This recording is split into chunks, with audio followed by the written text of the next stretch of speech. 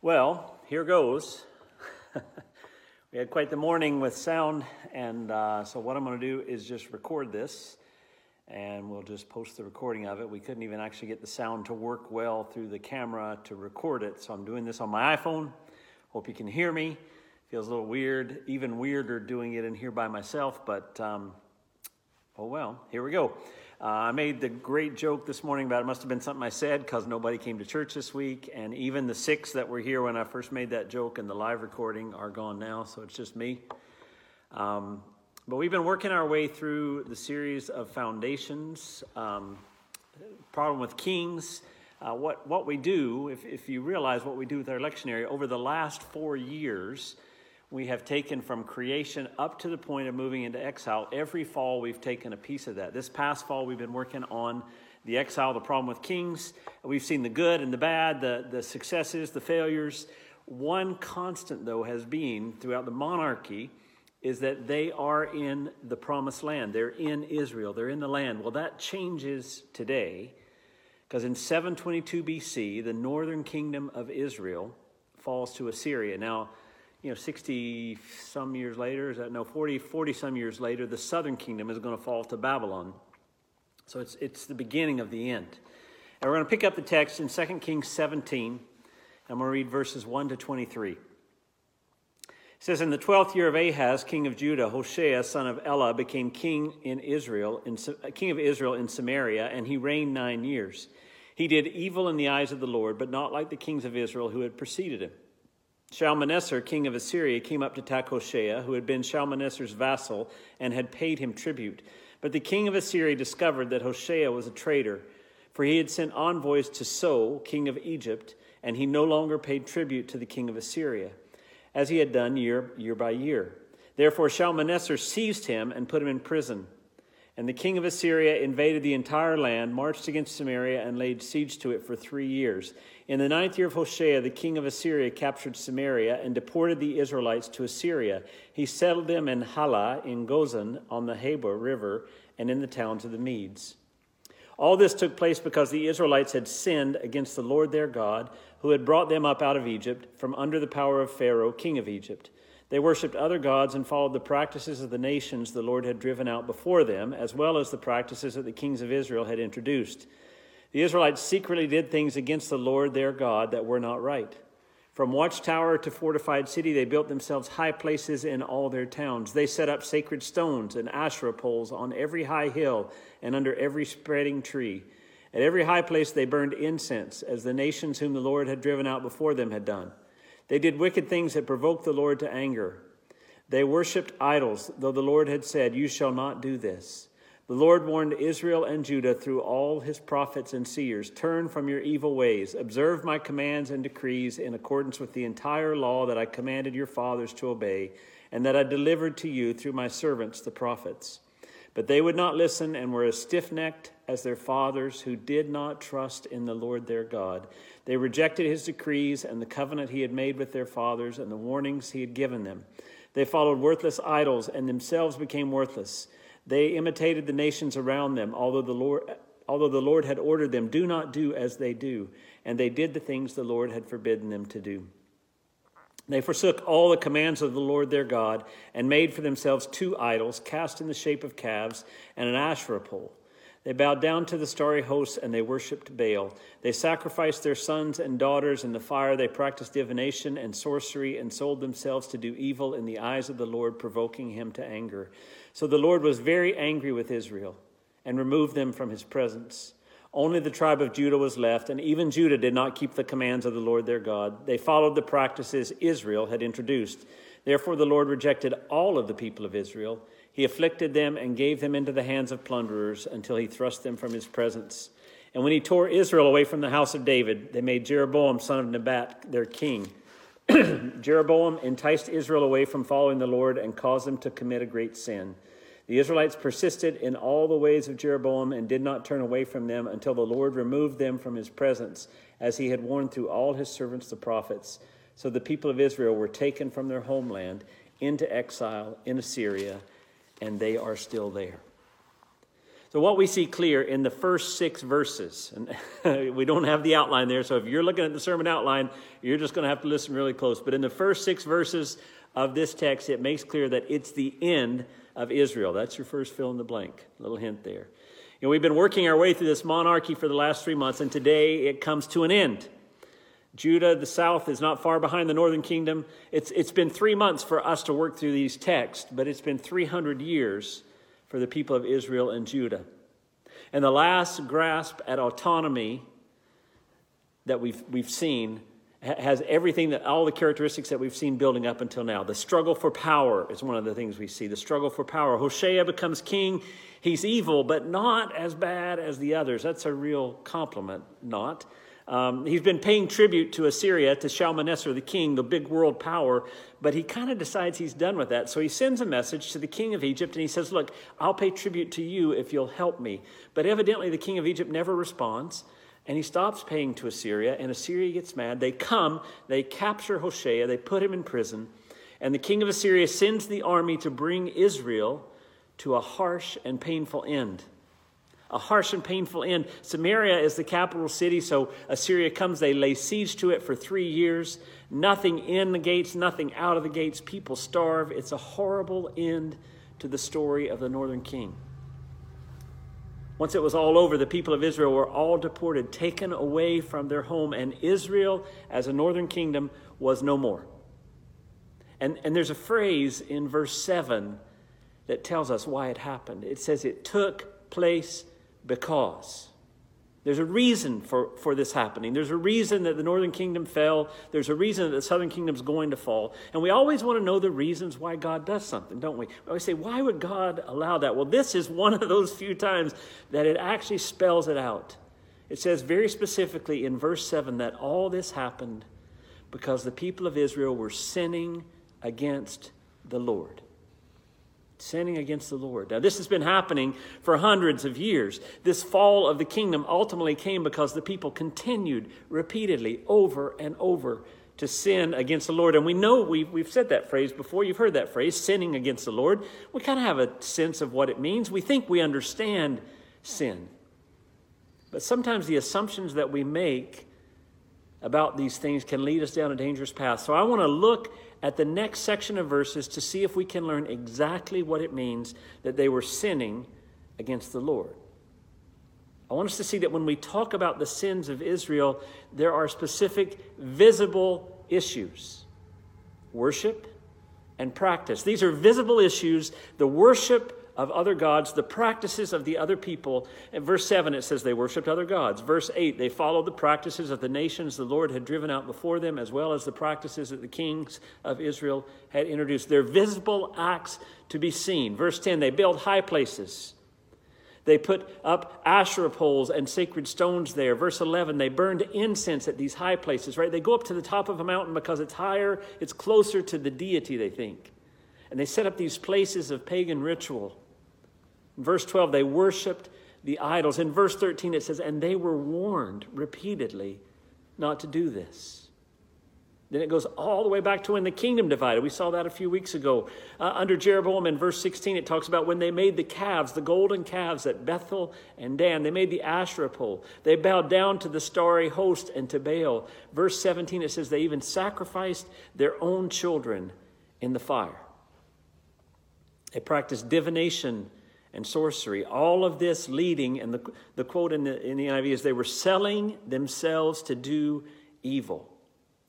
There were very visible things that they were doing. The worship of other gods, the practices that they were doing were these visible acts that they were doing that were sins against God. But I also want you to look deeper, because visible sins are usually really easy to spot, but they're almost always the result of something that's deeper. And for the people of Israel, sinning against God also included root issues, surrender, and trust. See, it says in verse 14, they would not listen. They were as stiff-necked as their fathers. There's that stiff-necked, it's used 9 times in the Old Testament when God talks about his people are stiff-necked. The Hebrew term, kasha oref. Kasha oref. That's a great little Hebrew phrase for you to use on your children, sometimes if you want to, if they're being stubborn. The idea is of a stiff neck is that the animal will not turn its head when it's being led. Now, I've invited a special guest, and that's why I was so sad that the big video didn't work. But I've invited a special guest here today to help me demonstrate that. And let me just get him. Hang on.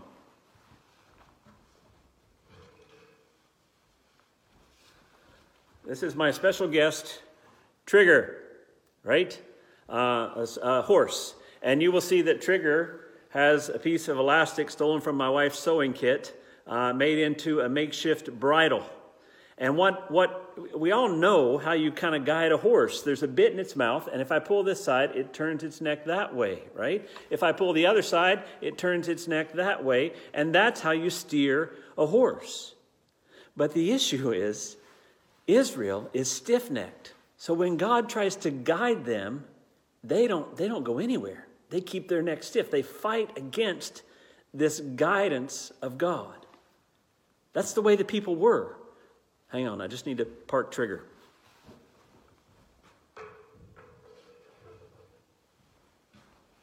I was going to toss him for dramatic effect, but I didn't want anybody to be offended by that. So he's parked safely away. No animals were harmed in the making of this sermon. But see, that's the image. Kasha Oreth. My people, I've been trying to guide them, and they're stiff-necked. They have refused the leadership of God. He's led them from Egypt into the land. He initiated a covenant with them. He's given them the law, not as a rule book necessarily, more as wisdom for the proper way to live. It was a way for him to lead them.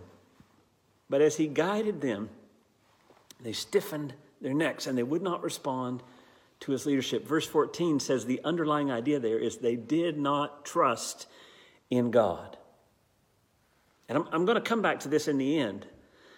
But I want you to see the point of the law and the covenant of God was God saying to them, this is the best way to live. You don't understand the fabric of reality. You're so messed up in your thinking, you need guidance. And I understand that. And here's the guidelines. Here's the law. Here's my covenant with you that is actually meant to protect you, not to control you. But they did not trust that God knew better than them.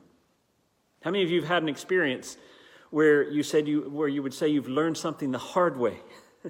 You've learned it from experience. And maybe somebody warned you ahead of that experience, but you just had to do it your way. That's being stiff-necked. I'm not going to respond to guidance. Refusing to trust that God knows what is best and surrender to his direction. See, this is the root issue underneath the visible sins. The visible acts were rooted in a refusal to trust and to surrender to one who was leading them. And this results, here's another subpoint, this results in the anger of God. It says at the end of verse 11, they did wicked things that provoked the Lord to anger. And in verse 18, so the Lord was very angry with Israel and removed them from his presence. Now, here's a topic I want us to dig in on, the anger of God. How many of you have ever felt uncomfortable with what we see to be the anger of God in the Old Testament and the life of Jesus of compassion and love in the New Testament? How many of you ever struggled with those two? How can that be the same God? I think most of us do. And we're going to take a little time understanding God's anger. Understanding God's anger. There's a great Bible Project video. It actually was a birthday present to me. It came out on my birthday, and I'm sure that they released it on that day as a gift to me because I love this. But the reasoning behind it is if you take a poll, especially in regards to the books of the Old Testament, many people would say that the God described there is an angry God. He always seems to be bringing judgment on someone or some group of people. But upon closer examination, I want us to see that our understanding of God's anger very often is very shallow and one-sided, one-dimensional. And this Bible Project video that I'm going to watch, it's 5 minutes long, but it really gives a good understanding. We'll watch it, and then I'll come back and we'll talk a little bit about the points that it raises. If you tried to describe what God is like, it could be difficult or daunting. But when the people who wrote the Bible pondered the mystery of God, they consistently describe God's character in this way. compassionate and gracious, slow to anger, overflowing with loyal love and faithfulness. We're going to look at this third phrase, that God is slow to anger. Now, that might surprise some people. Isn't the God of the Bible mostly angry, striking people down for their sins? Well, it turns out that God's anger in the Bible is way more nuanced than that, and way more interesting. In Hebrew, the phrase slow to anger is pronounced erek apayim, or literally long of nose. But what does God's patience have to do with a long nose? Well, first, we need to look at the common biblical Hebrew way to say that someone is angry. Their nose burned hot. Like in the story of Joseph, when Potiphar thinks that Joseph tried to sleep with his wife, his nose burned hot. It's usually translated, his anger burned. It's describing how your body, especially your face, gets hot when you're filled with anger. And so in Hebrew, the main words for anger are either nose or heat or hot nose. This is why a patient person is called long of nose. It takes a long time for their nose to get hot. Like in the biblical proverb, a person's wisdom is their long nose. That is, their slow anger. Now, in the Bible, God gets angry numerous times, but God doesn't have a nose or get hot. These are metaphors, using our experience of hot anger to describe how God feels when he witnesses human evil. Just like you would get angry if you saw a child being bullied on the playground, so God gets angry when humans oppress each other and ruin his world. In the Bible, God's anger is an expression of his justice and his love for the world. But he's slow to anger, which means he gives people lots of time to change. Like in the story of the Exodus, when Pharaoh enslaves the Israelites and has their baby boys thrown into the waters. God sends Moses to confront Pharaoh. And Pharaoh's given 10 chances to let Israel go free, but after the 10th refusal, Pharaoh rides out with his chariots to destroy the Israelites, and so God destroys him in the waters. Pharaoh's own evil is turned back upon him, and we read that this is an act of God's hot anger. Now, that's really intense, but think about it. God wouldn't be good if he didn't get angry at Pharaoh's evil and eventually do something about it. And notice that God's anger is expressed by handing Pharaoh over to the consequences of his own decisions. And this is actually how God's anger is shown throughout the scriptures, like in the story of the Israelites. Over and over again, for hundreds of years, they betray the God who rescued them from slavery. And though he gives them many chances to turn around, they keep giving their allegiance to the gods of other nations.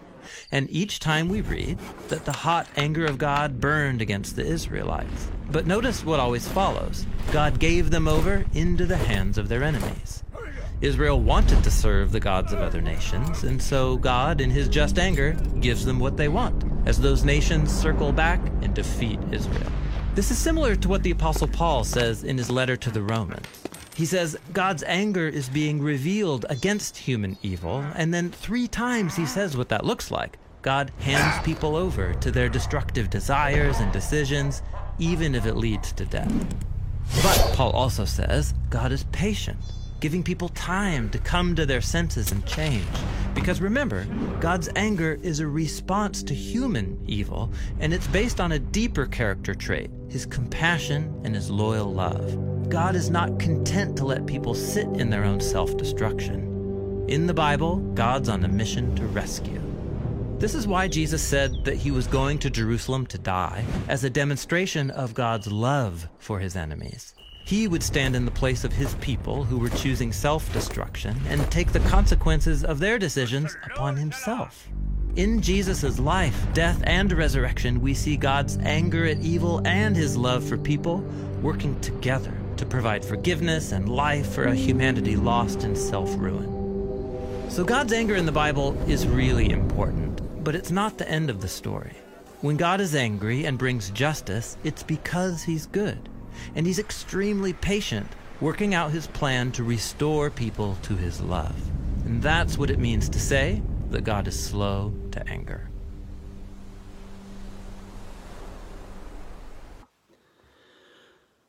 Okay, so you watch the video. It makes some very important points. I love the the long, hot nose idea. I think that's just a great image to stick in your head to understand. But what I want to highlight from that, 3 key ideas. First, we have to see that what the Bible describes as the anger of God is related to his justice and his love. The video made the point that while we may cringe at some of the descriptions of God's anger, that we really don't want a God who doesn't punish evil. Remember back in Exodus 34:6 at the start of the video, how God actually described himself to Moses. And he passed in front of Moses proclaiming, the Lord, the compassionate and gracious God, slow to anger, abounding in love and faithfulness, maintaining love to thousands, and forgiving wickedness, rebellion, and sin. Yet he does not leave the guilty unpunished. See, all of this is linked. Because he is a God of love and justice, there has to be some sort of anger, even if it's righteous anger, at evil and some punishment of the unjust. No one wants those who hurt and injure others to be able to do it with no consequences, with impunity. And by nature, a God of love and justice would have a righteous anger at those who hate and are unjust. And in anger, in this righteous anger, would rectify the situations. Now, that's a good point. The justice and love of God are related to his anger. Those can't be separated. But what I love about the video is how it emphasizes the way that God enacts justice is in, and here's another subpoint, allowing the consequences of decisions. And this ties in with this idea of refusing to surrender to the leadership of God and the law being for our good and for our protection. See, if we continue on the path of rebellion and resistance, if we keep our stiff neck stiff, we do so to our own demise and our own ruin. Example in the video was from Romans 1. Therefore, God gave them over in the sinful desires of their hearts to sexual impurity for the degrading of their bodies with one another. There's this idea that when God exercises his anger, what he's actually doing is letting the natural consequences of people's actions play out. In other words, instead of keeping them hemmed in by the law and controlling, he begins to say, okay, if you refuse to surrender, if your neck stays stiff and you will not follow my leadership, things happen. C.S. Lewis says there's only 2 kinds of people in the end. Those who say to God, thy will be done, and those to whom God says in the end, thy will be done. I think that describes this situation. See, the anger of God is often just the removal of his protection of the consequences from our own actions. God's law, often seen as rules and control, functions more like something that actually keeps us safe. I'm going to try to show a picture while I'm talking. I don't know if I can do that in the editing process, but there's a path along a cliff, very steep cliff. I'm hoping I can show that to you. And there's a chain to hang on to. And I just imagine walking along this path, along the cliff, blindfolded, and holding to the chain and being mad at the chain. How dare you try to control me by making me hold this chain? That's the law of God. It's not control. It's what keeps you from destroying yourself. It's something that's there to help you. See, if you don't surrender to the leadership of God, eventually the consequences of that decision are going to happen. And eventually God gives in to 300 years of Israel's stiff-necked behavior. But it took time. 300 years. That's the last point on the video. Yet God is slow to anger. His nose is long. It takes a long time for his nose to get hot. He's dealt with this northern kingdom for over 300 years. 20 different kings who all rejected God and the law. He's going to do the same thing in the southern kingdom for another 40, 50 years before they fall. You know, God is slow to anger. We see the Apostle Peter, a guy who needed some time to mature for sure. He was aware of this. He says in 2 Peter 3:9, the Lord is not slow in keeping his promise, as some understand slowness. He is patient with you, not wanting anyone to perish, but everyone to come to repentance. See, God does show anger. It's rooted in his love and his justice, and he usually does that by removing the protections that the humans are chafing against. But he's patient. It takes time. But Israel, in our text today, had reached the end of the story. Judah was soon to follow. And so let's wrap up by learning from a fallen nation. Learning from a fallen nation. What can we take away from these weeks that we spent looking at the problem with kings? What can we learn from what is fallen Israel and soon to be fallen Judah? Well, there are several takeaways that merit reflection. I'm going to give you 4. Feel free to just bite into 1 or 2 and chew on it for a while. But I think they're all relevant to our current situation. First, we need to be willing at times to rethink our assumptions about God. See, the problem with assumptions is that we don't even realize that we have them. They're hidden very often in our lives. And this is especially challenging when it comes to our picture in our head of who God is. See, in verse 14, we see that the people would refuse to trust God. They would be stiff-necked like their fathers. They felt that his law was not the way to lead a better life, that they needed to lead their own lives. They had assumptions about the power that God should have in their lives. They had assumptions about what should be the best for them in this particular situation. And the same is true for us. We have these assumptions of how God's trying to control us, or assumptions about his anger. And it shapes how we view God. These assumptions drive the way we look at God, the way we look at ourselves, the way we view the world. And some people I talk to, some of you even, have this underlying assumption that God is perpetually angry at you because of your failures. And you're ashamed of your failures, and you feel like God's constantly mad at you. Now just think about that for a minute, okay?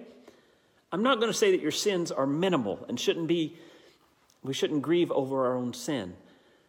But if God was only angry at sin the way you feel he is, why not just wipe us all out? Why tolerate us at all? And yet what God does in this situation when we sin, when we walk away from him, is he comes in flesh, the incarnation, takes our sin on himself to save us. You see, we have this feeling that God is angry at our sins, and that's the predominant image sometimes we have of God. And our assumptions about that can shape the way we approach him, can shape the way we view our own lives, can shape the way we feel about who he is. I have one friend, and you know who you are, and I tell him all the time, believe it or not, God might actually like you. Because he feels guilt. He feels weighed down by his sin and his brokenness. But I'm not denying our brokenness. I'm just saying that if our vision of God's reaction to our brokenness is only anger and disappointment, we have a false assumption about God, and it needs to be rethought. Passages like this, when God gets angry, either fans the flame of our poor assumptions of God being angry, or it can help us challenge and rethink those assumptions. In John 17:3, Jesus prays, now this is eternal life, that they might know you. Know you, the only true God, and Jesus Christ whom you've sent. The point is to know God, to rethink those assumptions. And most people think that's learning about God, and that's involved. But often to learn something, you have to unlearn the assumptions, incorrect assumptions that you had previously. Now, there's another assumption that we need to be challenged by. It's in regards to sin, because I think we think of sins as bad things that we do. But this passage helps us to see something that N.T. Wright has made a theme in his own teaching. We have to learn, and here's another subpoint, just so if you're keeping the outline, sin is idolatry more than specific action. You see, we see sins as these visible things. I lie, I'm prideful, I'm selfish, I lust. But these are just fruits of the true underlying problem. We think we need to just stop doing those things. I just need to stop that. But at a deeper level, at a root level, there's a deeper problem. Those things manifest in our lives because of idolatry of self. We have taken the throne of our own lives. We have stiffened our necks and refused to surrender to what God says is best, not trusting him. It goes all the way back to the very beginning of the story, right? Genesis 3, verse 4 and 5, the serpent says to Eve, "You will not surely die, for God knows that when you eat of it, your eyes will be opened and you will be like God, knowing good and evil." And Eve takes the fruit, right? What is that? It's self-idolatry. It's elevating yourself as the master of your fate, as the one who knows better, seeking to be equal with God. And this refusal to trust and surrender, this idolatry of the self, will always eventually destroy us. It enslaves us to sin. There's a quote by N.T. Wright. "The problem is not just that humans have misbehaved and need punishing. The problem is that their idolatry, coming to expression in sin, has resulted in slavery for themselves and for the whole creation." I used to lead backpacking groups, discovery groups, and part of the things we did with them was we would teach them how to read a map and compass, and then they had to lead. And we would not tell them where to go. We'd say, "This is where we are right now. This is where we're camping tonight. Take us." And they often got lost. But part of the group building experience was to try to help them realize they were lost and find their way back. But I also realized that when they made a wrong turn, there was a certain point after that decision that it hurt too much to go back. They had walked so far, they were scared to say we were wrong. And I see that in people's lives. The longer they refuse to surrender to God's leadership, the longer they worship at the idol of themselves, the more that takes control, and it's harder for them to back away. You know, as we walked down the wrong path with groups and we knew we were going down the wrong path, we would start to hint and we would ask questions, like, "Oh, what's the name of that mountain over there?" Hoping that they would realize that on the map there is no mountain over there based on where they think they are. We would do it for the good of the group, right?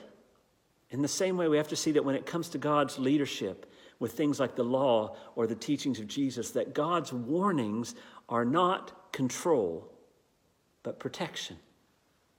God's warnings are not control, but protection. So many times we look at God's ideas about sin and what he says about the law and what you should do, the teachings of Jesus. We see it as if he's a control freak who just can't stand it when we do things he doesn't want us to do.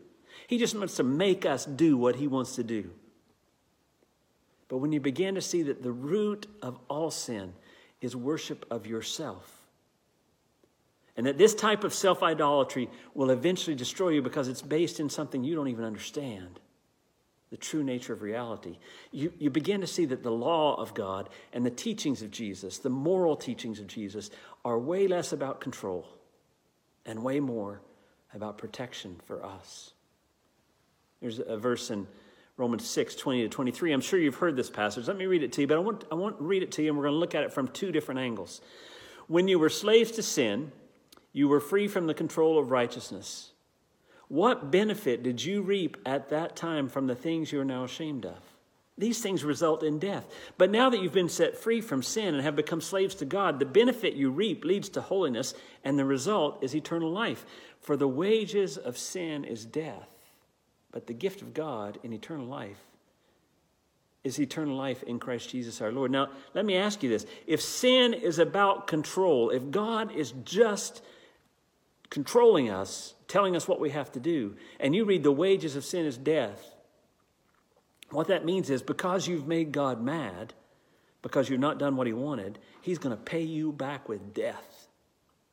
But if you read it from concern, the wages of sin is death, what that says is if you keep living in the ways of death, it's eventually going to get you.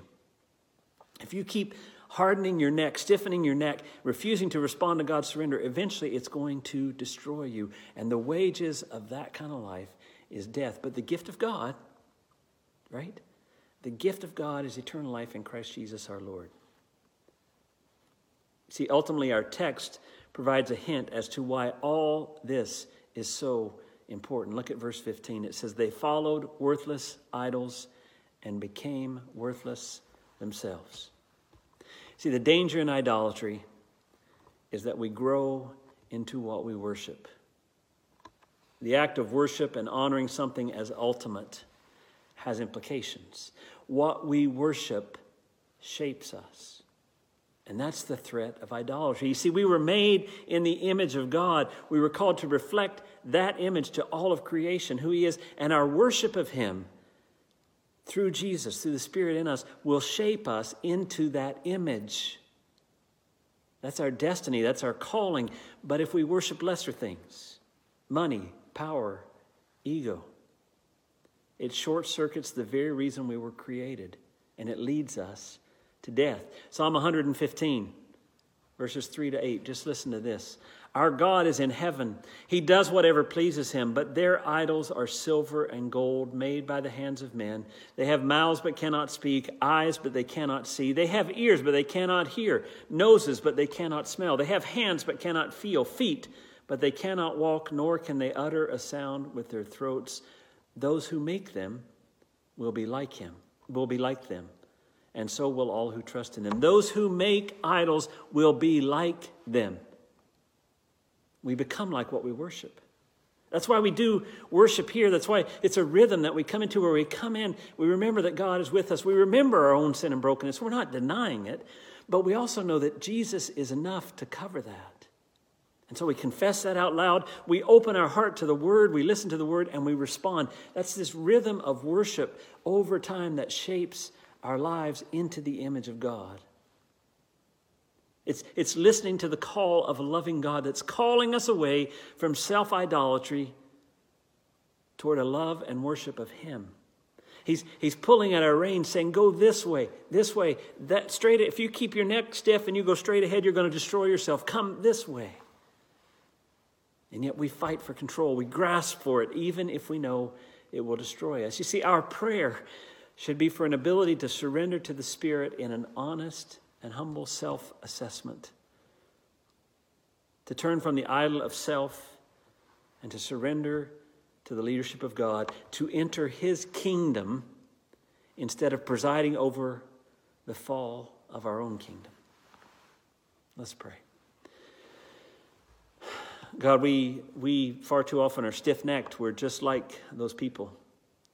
And we, although we don't build Asherah poles and go up to high places, we definitely often bow at the altar of our own desires, our own ego, our own plans, our own agenda. We're just thankful that you loved us enough to send Jesus, that you've given us the Spirit. God, help us to remember that. Help us to realize that what you have given to us is for our good. That surrender to your leadership is what brings us life. God, when we fight you for control, as gently as possible, force us to lose control there. Help us to surrender to you. I ask all these things in Jesus' name. Amen. Thanks. God bless. Hopefully next week we'll be live again. See you soon.